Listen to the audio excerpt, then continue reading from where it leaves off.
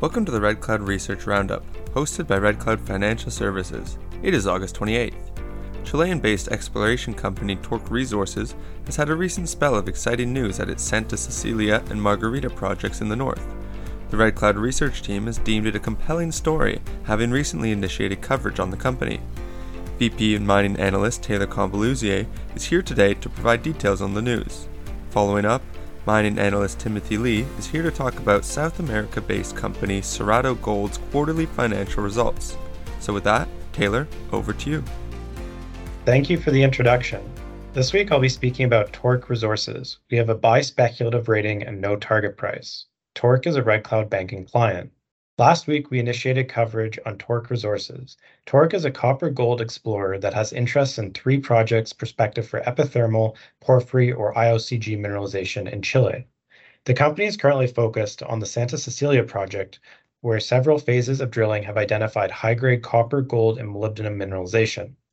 In our view, Torque is poised to expand known mineralization at Santa Cecilia as well as its Margarita project and potentially make additional discoveries. We like Torque for several key reasons. The first being that there's strong upside potential with 7 target areas at Santa Cecilia.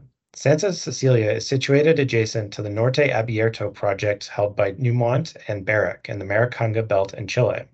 We believe Torque could potentially be on the cusp of a major discovery here given encouraging initial 2023 drilling results that build upon historical drilling results from 2012.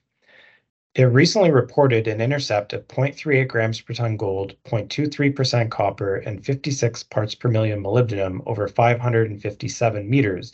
That marked an 81% improvement in gold grade from the historical 926 meter intercept. Drilling is expected to resume in the fourth quarter, and the company is planning 15,000 meters in total. Secondly, Margarita's Faya 13 discovery zone should continue to grow.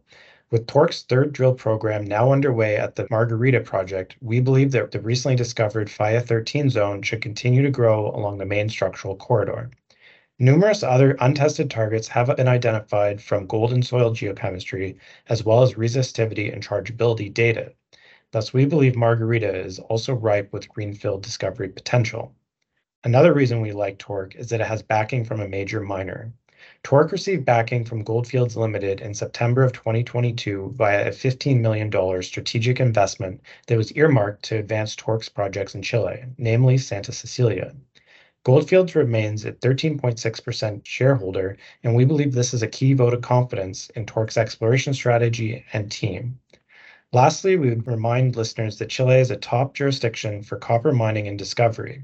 Despite recent political and regulatory strife in the country, it remains the world's preeminent copper producer and is among the highest-ranked jurisdictions in Latin America, as per the Fraser Institute.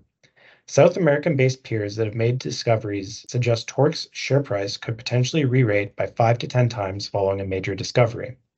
Having recently closed a $6.3 million financing, Torque is cashed up and should have strong news flow from its 15,000-meter drill program at Santa Cecilia and its 4,000-meter program at Margarita. We believe additional exploration success could help drive its share price upwards. We would highlight that companies that have advanced major discoveries such as Los Andes, SolGold, Solaris, Filo, and NGX demonstrate the potential upside a major discovery could eventually turn into for a junior explorer. Tim, over to you. Thanks, Taylor.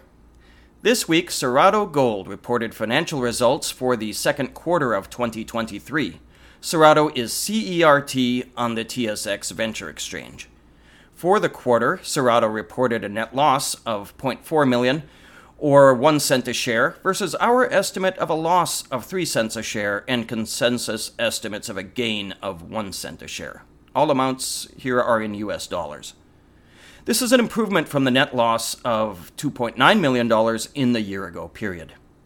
Revenues totaled $21.2 million from the sale of 10,953 ounces of gold equivalent from Cerrado's Minera Don Nicolas mine in Argentina. This is a 4% increase in revenues year-on-year. Adjusted EBITDA was $4.8 million, a 66% improvement year-on-year.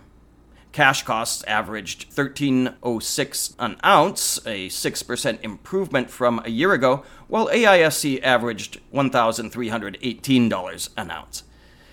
Operating cash flows totaled $9.9 million, or $4.4 million before changes in working capital, versus negative $2.5 million a year ago.